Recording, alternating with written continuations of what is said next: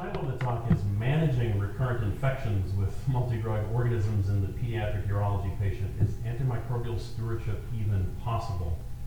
The short answer is yes, and in fact, it has to be possible because of where we're headed. My disclosures are fairly limited. I've got some funding from Pfizer to study antimicrobial stewardship at the pediatric hospital. The objectives of the talk. The participants will be able to define antimicrobial stewardship, identify an antibiotic strategy to manage pediatric urology patients with recurrent MDRO infections, and to list clinical situations where the oral antibiotic fosfomycin can be useful. But the actual take-home messages that I want to leave you with, the pithy maxims, are the following. A rising tide lifts all boats. Shorter is better, also known as less is more. And antibiotic stewardship is microbiome stewardship. I apologize if these sound a bit Orwellian, but I'm hoping that they will kind of stick in your mind as guideposts in our kind of shared attempts at stewardship. So, as we know, gram-negative resistance continues to rise in our patients, in the United States, and worldwide. And it seems that each week or each month there is a new headline proclaiming another kind of pre-apocalyptic infectious disease event. And in fact, I think it was within the last couple weeks that there was a report of a fatal infection in Nevada experienced by a woman who had, she had traveled or emigrated from India, but she became septic with a Klebsiella pneumoniae that carried this New Delhi metallo-beta-lactamase and was in fact resistant to all our antibiotics. So the sky seems to keep falling on us bit by bit, and we're kind of slowly boiling in this water as resistance kind of spreads all around us. And so that's the first point, is that this is a global phenomenon. It's happening worldwide, but it's also happening here. In some cases, the forms of resistance may be homegrown here in the United States through some of our practices. They may be born elsewhere because of particular conditions in other countries. But every healthcare system has its own special way of using antibiotics, and really every society, every country has its own way of using antibiotics, and these different practices lead to different types of antibiotic threat. But the fact is, of course, the world is getting smaller and smaller each day, in a way. I think we've always been connected. There has always been a rising tide that lifts all of us, but as far as antibiotic resistance goes, we know that these kind of more devastating and terrifying forms of multi-drug resistance seem to be occurring with increasing frequency, certainly in the headlines, but I think for many of us in our actual clinical experience.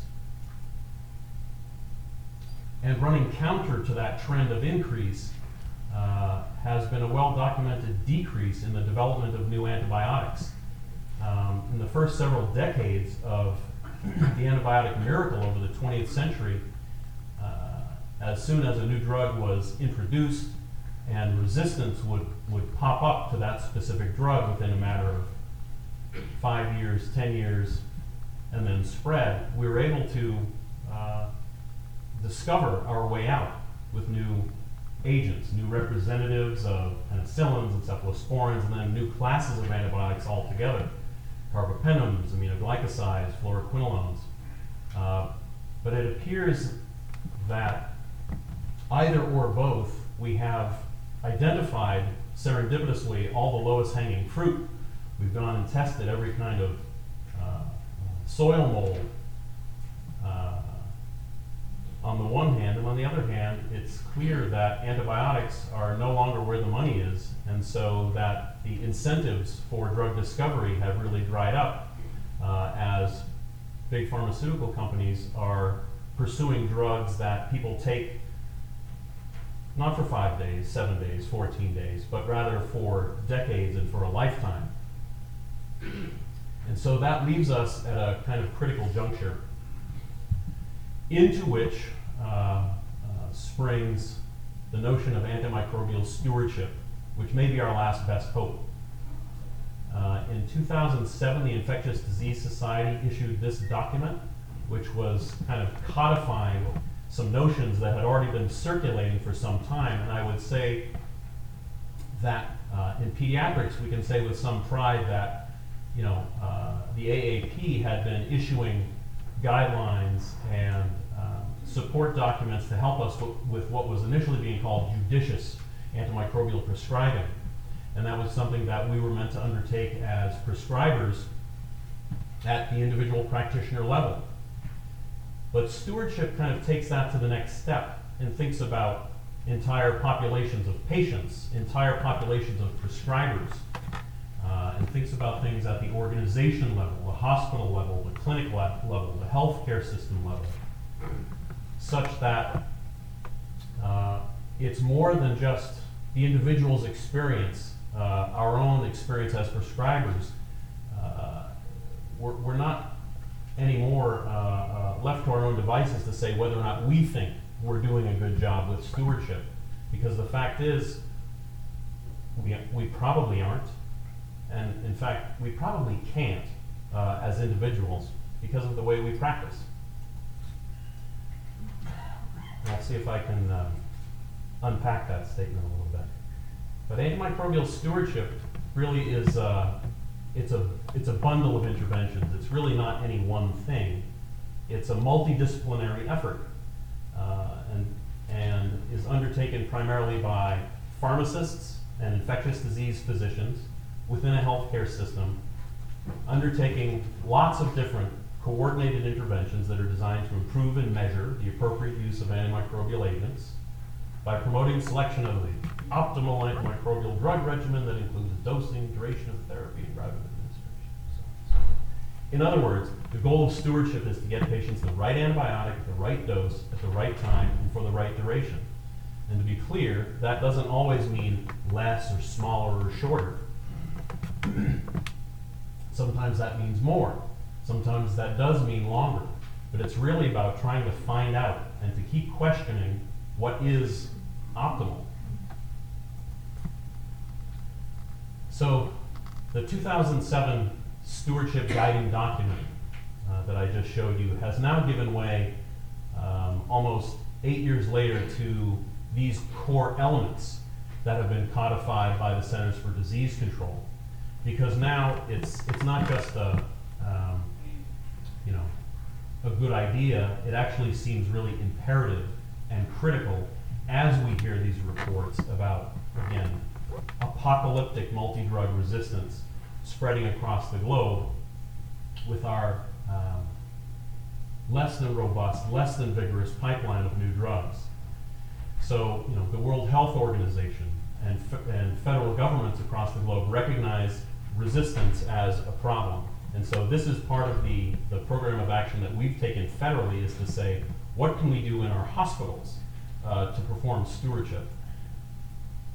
And what really is it? In effect, as I said, it's systems and different interventions that are trying to help all of us do the right thing for our patients. And stewardship, in a way, is sort of a secondary clinical support system to help practitioners at the front lines do their best work for patients, knowing that a lot of the work that we do, whether it's in a room in a clinic with a sick child and a tired parent, or whether it's in the intensive care unit with a family that is terrified, we as practitioners are in these very human experiences, and we feel the stress and the anxiety that our families feel. And one of the things that we tend to reach for to ward off the things that we fear the most are, of course, antibiotics. So stewardship is that kind of more objective and by definition less involved pair of eyes to support this antibiotic decision making.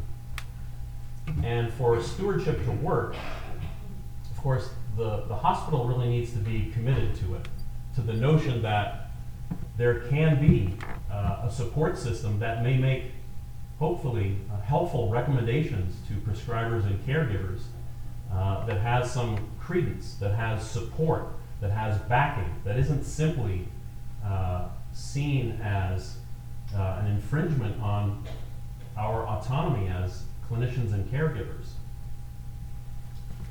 But the other part, I think, that's really critical to stewardship is tracking, is having data, so that it's not about, well, I did my best in this single encounter, because we all do our best, time and time again. And I think we are in a place where antibiotics have been such a miracle that we are victims of their success, in part by seeing how beautifully they work, and seeing primarily antibiotics as a almost unmitigated good. So the tracking function is intrinsic to every stewardship codification. Every list has tracking, so that we can all look at a shared metric and see where we can do better. It seemed pretty straightforward to relatively to define stewardship in the hospital, but it has been less so in the outpatient setting. In the outpatient setting, of course, is where most of the antibiotic prescribing happens by volume. Probably somewhere between 60 to 80% of antibiotic prescribing is actually in the outpatient setting, at least in the United States. And so now some of these same core elements that we were doing inpatient are now being asked in the outpatient setting. And I would call your attention again to tracking and reporting, because we all believe we do our best, and we're all aware of the dangers of overprescribing. But the fact of our engagement with our patients and our desire not to have bad things happen on our watch leads us to tend to use antibiotic in ways that I think we're starting to see some very dire consequences from.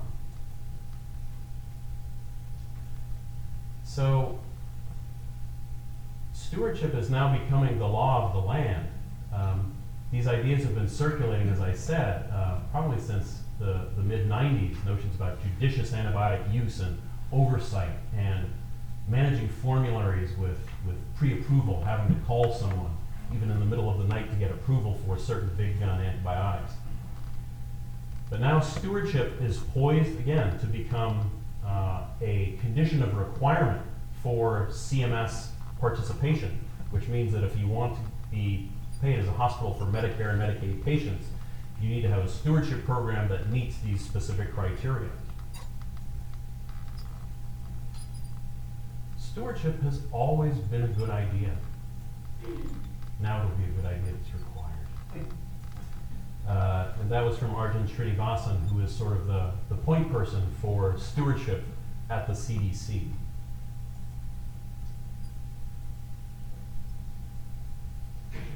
So as clinicians and caregivers, we are steeped in science. We are steeped in evidence. But the fact is, when we care for our patients, we are relating to them as human beings. And if there's one thing that we have learned about the study of the brain, is that there are systems in place to help us experience what other people experience. And so we get involved in the drama of patient illnesses. And antibiotics are like a fire to ward off things that we can't see, to try and create some light in the darkness.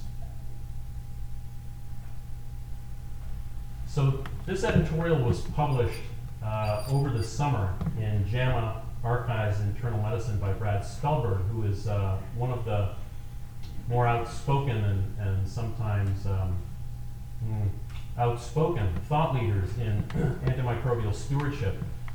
And I think this editorial is really worth having a look at. It's a very short read, but I'll see if I can entice you. It opens in AD 321. Roman Emperor Constantine the Great codified that there would be 7 days in a week. Thus, we tend to treat infections in 7-day intervals. 7 to 10, 10 to 14, 14 to 21. And he goes back to the earliest days of antibiotic therapy, which would be the time when Dr. Markowitz was practicing. So this is the 40s and the 50s, where this new miracle was becoming more and more a part of routine practice. And some of the notions that were being considered at that time have been foundational to how we use them today and how we think about them. Physicians considered pioneers of penicillin customized the duration of therapy depending on the patient's response, and found that a range of 1.5 to 4 days of therapy for pneumonia resulted in high cure rates. And the modern concept that we should continue treating bacterial infections past the time when signs and symptoms have been resolved can be traced back to 1945. And so now we've continued forward with this notion of treating beyond symptom resolution out to a 7-day, a 10-day, some number that has this sort of satisfactory features. And these practices are now kind of our unquestioned dogma. And at the risk of being tedious, I want to spell this out because I think we're on the cusp of being in a situation that's so dire that we really have no choice but to question some of our dogmas, and it's very uncomfortable, and it will take us some uncomfortable places. And I have to say, to be quite honest, that I expect that our efforts at stewardship, at less is more, will eventually result in bad outcomes. There will be deaths as we try and be more stewardly. I think it's inevitable that there will be consequences of underutilization, just as we're now kind of reaping some of the consequences of overutilization.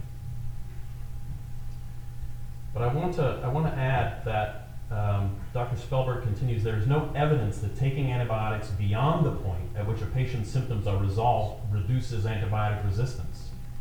And this is a key dogma that is still part of the pantheon of medical truths, right?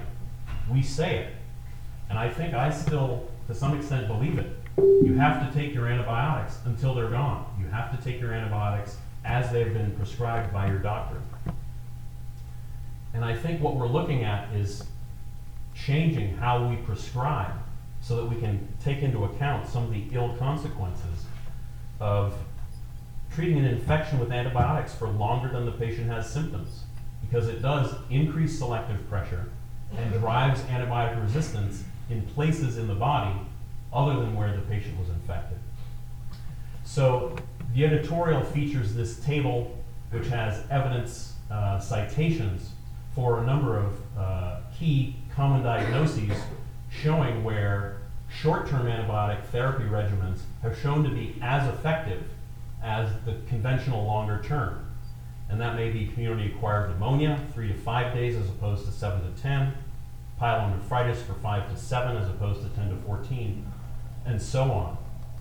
And again, I think as we move towards trying to implement some of these concepts, it will take baby steps. It will take treating one infection on the shorter end, where you may in the past have treated on the longer end, and it's extremely uncomfortable. Again, I think it's the fact that we are relating as human beings that activates our limbic system in how we practice. These are emotional as much as intellectual decisions. We have met the enemy and he is us. So I'd like to discuss a case and spend the remainder of our time trying to find notions of stewardship in one of the more complicated types of infection that I see in my practice at an academic center. The reason for visit for this patient was recurrent urinary tract infections with E. coli. And this is a young adult that I saw several years ago, Caucasian female, who was born with bladder exstrophy. The bladder was open through the abdominal wall. And she came to me already with a remarkably complex surgical history with some 20 at least procedures of the abdomen and of the genitourinary tract, most recently with reconfiguration of the bladder, including an ileal intestinal augmentation of the bladder to increase capacity. She was being cared for at the time by a doctor expert of the Department of Urology, and she had undergone a Mitrofanoff procedure, which I will show you in just a second if that's not familiar. And she catheterized her bladder every 2 hours during waking hours. She had a long-standing history of UTI, primarily with E. coli, but the bugs had had varying susceptibility patterns over time, so she had seen a lot of infections, a lot of symptoms, a lot of discomfort, a lot of misery, and hence had seen a lot of antibiotics. Usually her infections are successfully treated. The antibiotics work for a time, but then within 3 or 4 days after stopping, the infections would typically come back. So her most recent infection, when I first saw her over 10 years ago, had begun 8 days previously. It was culture positive for E. coli, and she was given a singular dose of imipenem intramuscularly once a day for 4 days, and was getting a third-generation cephalosporin by mouth. She was feeling better. Again, the antibiotics worked and took away the foul-smelling urine, the right flank pain, the headaches, the tiredness, the misery, but she still was having some right flank pain the day I saw her. So the Mitrofanoff channel procedure that she had undergone is something that I would say, a third or more of the patients that we now see at Children's as part of a joint clinic between infectious diseases and urology for patients who have recurrent multi-drug resistant organisms. About a third of them have had this Mitrofanoff procedure. And this is a way to void the bladder without doing urethral in and out catheterization. And it involves mobilizing the appendix, ideally, although other tissues can be used, along with the blood supply, and putting the blind end through the wall of the bladder so that sort of a valve is formed there,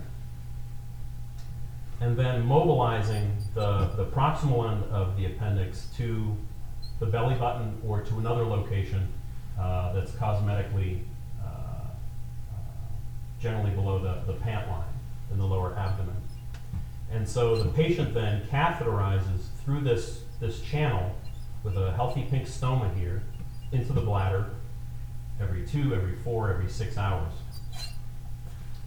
And they may have a catheter in overnight to promote overnight drainage. So I was only a few years out of my ED fellowship when I saw this patient, and I didn't realize that I was, facing what I think something like what Dr. Markowitz faced. You see one patient that, unbeknownst to you at the time, will kind of change your career.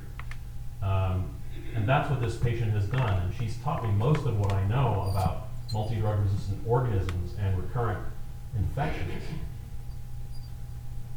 So her antibiotics work until they're stopped. And she comes to the clinic looking for relief from antibiotics, from all this madness, because she's worried about the effect of antibiotics on her system and on her overall health. The antibiotics make her tired, and in general she's worried about health effects. So this is really one of the main themes in the patient and the family with the child with recurrent infections is they want to get away from antibiotics.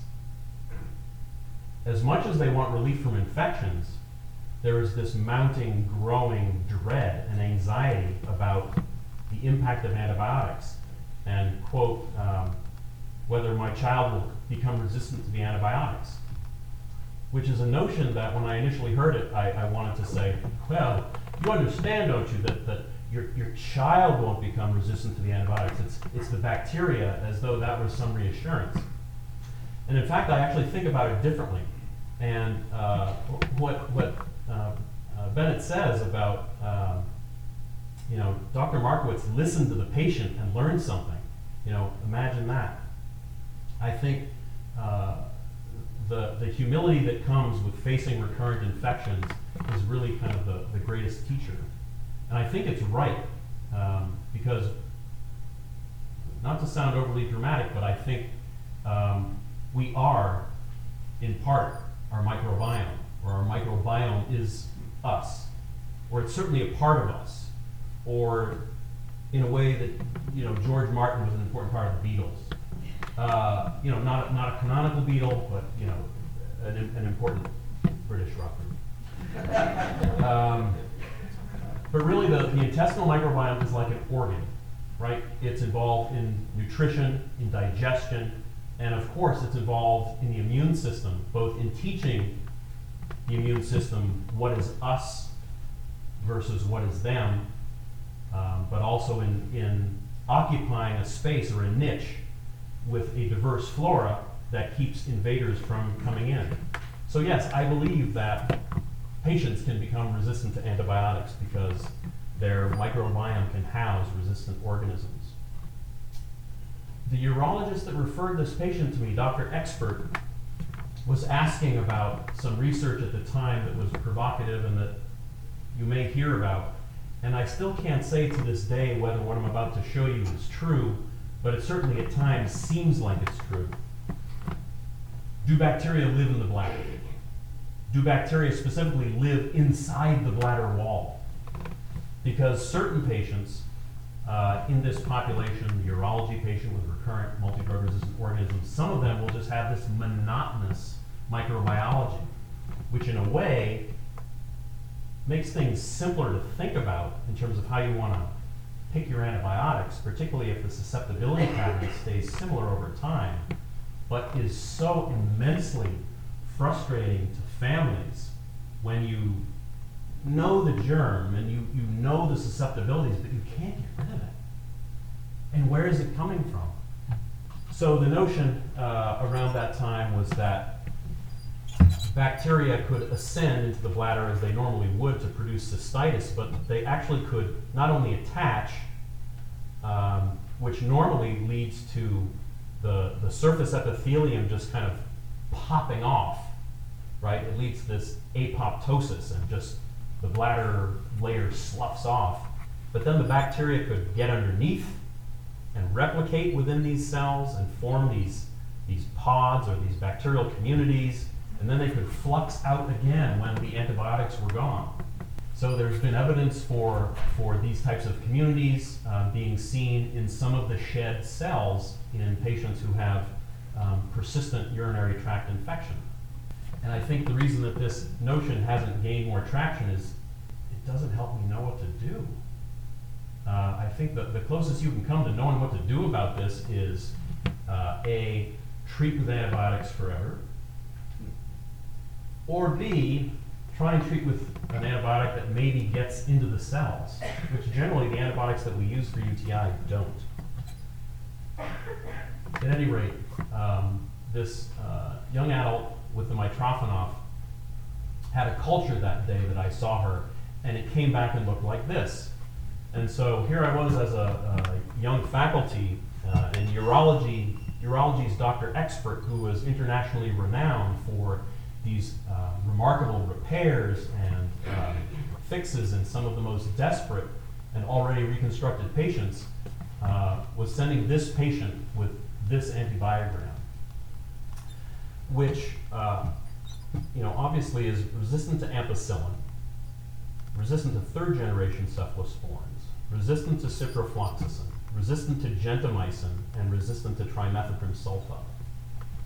On further testing, it was revealed that this bug was susceptible to nitrofurantoin, which I thought was just great. Again, the humility comes back. She's allergic to nitrofurantoin, has a horrible rash, and can't take it. So then you're left with very little to offer. And so it turns out that within a matter of months, the bug that she had was published as having been detected in healthy patients around the globe. And so when providers of, adult women with uncomplicated cystitis were coming in with antibiograms like I just showed you, prescribers around the globe took notice. And that led to the discovery of a single strain or clone of bacteria that was reshaping the epidemiology of UTI and has really led to reshaping how we think about gram-negative infections. Building a better superbug. So this superbug we call sequence type 131. Here's how you build it. You take an E. coli from the branch of the family tree known as the axis of evil. And it's called the axis of evil because on the chromosome there are many virulence factors that allow the bacteria to live outside the intestine, in the urinary tract. There are cytotoxins, there are alternate adhesins, fibers for attaching, capsules, all kinds of nastiness on the chromosome. And that's bad enough. And that's really what we had discovered in the 70s and 80s, that 80% of UTI across the globe were produced by a small handful of these clones from the axis of evil of the E. coli family tree. SD131 was a new, obscure, really not ever seen before member of that part of the tree. And it had some virulence factors, but really what happened that launched it to infamy was that it developed a stable mutation on the chromosome conferring resistance to cipro, to fluoroquinolones. So I think in a way, the emergence of fluoroquinolone and the spread of its use in the 80s and 90s set the stage for this superbug. At least it's a narrative that makes sense.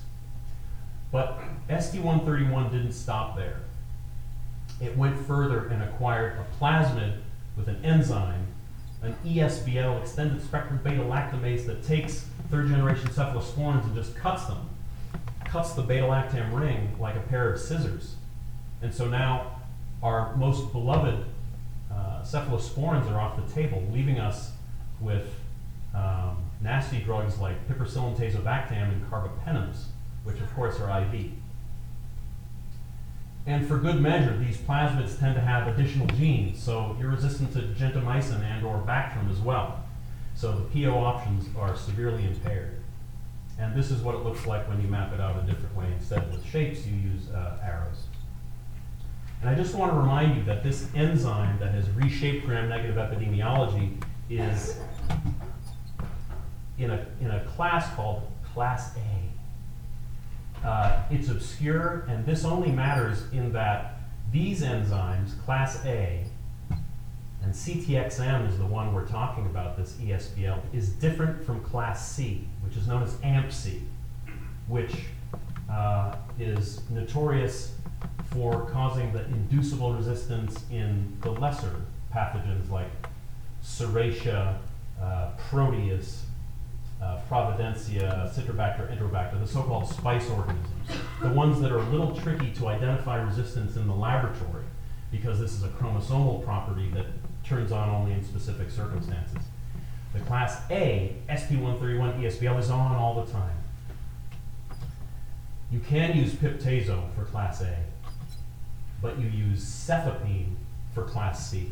And that's what cefepime is all about, by the way. I just like to throw that in. Really, that's its raison d'etre. That's why we developed it, is the fourth generation cephalosporin works against these inducible Class C enzymes. So The patient came to see me in her history, and I have cultures for her going back, I don't know, I think this is probably a 13-year span. And these are all the E. coli that she had cultured. So this shows you a couple things about these patients. They get a lot of infections. It may be with the same bug, but they get cultured a lot because they're very attuned to symptoms and may end up coming in when they have mild symptoms and end up getting treated for asymptomatic bacteriuria just because that bug is there, it's there, it needs an antibiotic. So I'm going to tell you what we did for her, or to her, to try and give some relief. So this period of infections, these were ESBL. And eventually, after, a few years, we were able to battle back and get her colonized with a different strain. One of the more traditional strains that's still nasty, but not resistant to the third generations or multi-drug resistant at all. And this binary computer data shows the picture. These coded isolate susceptibility antibiograms just show that they are resistant to most of the antibiotics, and these are corresponding to the red areas. And now for the last several years, she has been less symptomatic and continues to have, as her resident E. coli, a less resistant bug. I think for infectious disease doctors, so that we don't become a dying breed, we have to become more scientific in how we track, record, and visualize data about patients. This is another patient that I have with recurrent UTIs. I think it's nice to put these things together so you can see a pattern, a longitudinal history about the different bugs that patients have, because otherwise I find you tend to, you're kind of like this Tom Hanks character on Saturday Night Live, Mr. Short-Term Memory. He's on a game show, and his partner is Tony Randall, and every time he turns and sees Tony Randall, he's like, Tony Randall! And then he goes back to fielding. The point is that it's possible to respond to infections in individual patients that way. And so having this visualization of their history, of their track record, is really valuable in helping you know where you've been. So what we ended up doing for her was to put her on antibiotics for a long time and just not letting our foot off the gas. And that means trying to find an agent. Ideally, it would have been nitrofurantoin because nitrofurantoin is excreted in the urine. It's wonderful. It leaves the body through the organ that you want to treat. And it doesn't have this selective pressure on the intestinal flora. But the alternatives that we used for her were fosfomycin, and one of the others that I've used for other patients is minocycline. You need a workhorse agent for these patients. Find one drug, pick it, and stick to it, and use it for a long time. It will interrupt a cycle. It will improve quality of life with very little detriment or collateral damage to the intestinal flora. And then when the inevitable breakthrough infection pops up, you have to play whack-a-mole, and then you have to go hit that, and then ideally you go back to your baseline antibiotic rather than rotating or cycling through. Albeit for patients who have certain types of pathology where every time they put their catheter in, they may be putting in a new bug, you really need to think about the hygiene in those patients. But I think having one drug and sticking to it, one of these drugs that's in what I've come to as the holy trinity of multi-drug resistant infections, nitrofurantoin, fosfomycin, and minocycline. I won't talk about bladder washes. And this is the whack-a-mole. It's the episodic treatment. When something breaks through, you have them go to their local lab to be tested, and you get them on an agent as soon as you can. So it's having your backbone agent and then having the empiric breakthrough agent in case they do become symptomatic on your backbone suppressive agent. And it's really this backbone suppressive agent that's kind of paving the road, hopefully, to a brighter future of better quality of life, less infections, and less scenarios where they are breaking through without a plan, and they are going to see whichever provider in whichever ambulatory setting is available with potentially a resistant bug that that provider may not have experience with, and may have this urge to overtreat, potentially to treat with IV. And so trying to come up with this plan that they take with them, and that is coordinated with the urologist's surgical plan, was really central to trying to provide stewardship, not by using less antibiotics, but by using a lesser antibiotic for a longer time. And I think this approach can reduce the risk of these episodes that tend to blow up into a febrile infection, leading to hospitalization and IV antibiotics. This is fosfomycin, and I just want to call attention to it because I think it's something that we've talked about in the ambulatory setting. It was approved in Europe as a single dose treatment for community-associated cystitis. It comes in a sachet, it comes in a little packet, and it's powder, and you take the 3 grams and you pour it into a glass of water. And it has a very pleasant lemony flavor, and is actually pretty well tolerated, and it's effective. The problem is it's expensive, and we don't have a lot of experience using it, and there are no safety and efficacy data for children under 12. Nonetheless, in the patient who is nitrofurantoin allergic or nitrofurantoin resistant, fosfomycin can be a critical ally in trying to restore sanity by suppressing recurrent MDROs. And minocycline, again, is probably the cheapest of these agents, and has retained activity against even some of the most nasty bugs in some of the most nasty places in the world. And this is a study from India showing that it has retained activity against ESBLs, E. coli, and Klebsiella. So the breakdown is minocycline is pretty cheap. These are costs for, one 50-kilogram child, hospital acquisition costs. And you can see that fosfomycin gets pretty expensive. So I'm out of time.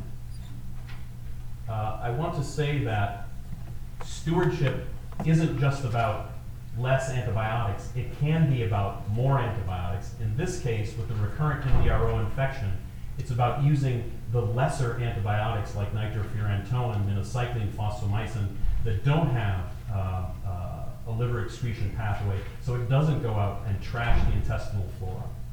It is focused on the organ that we're trying to treat and reduces collateral damage elsewhere. But use them aggressively. Use them for 4 weeks at a time, for 3 months at a time, to break the cycle and to perhaps allow recovery from the ravages of recurrent MDRO infection. Thank you for your attention, and I would remind you that antimicrobial stewardship is microbiome stewardship.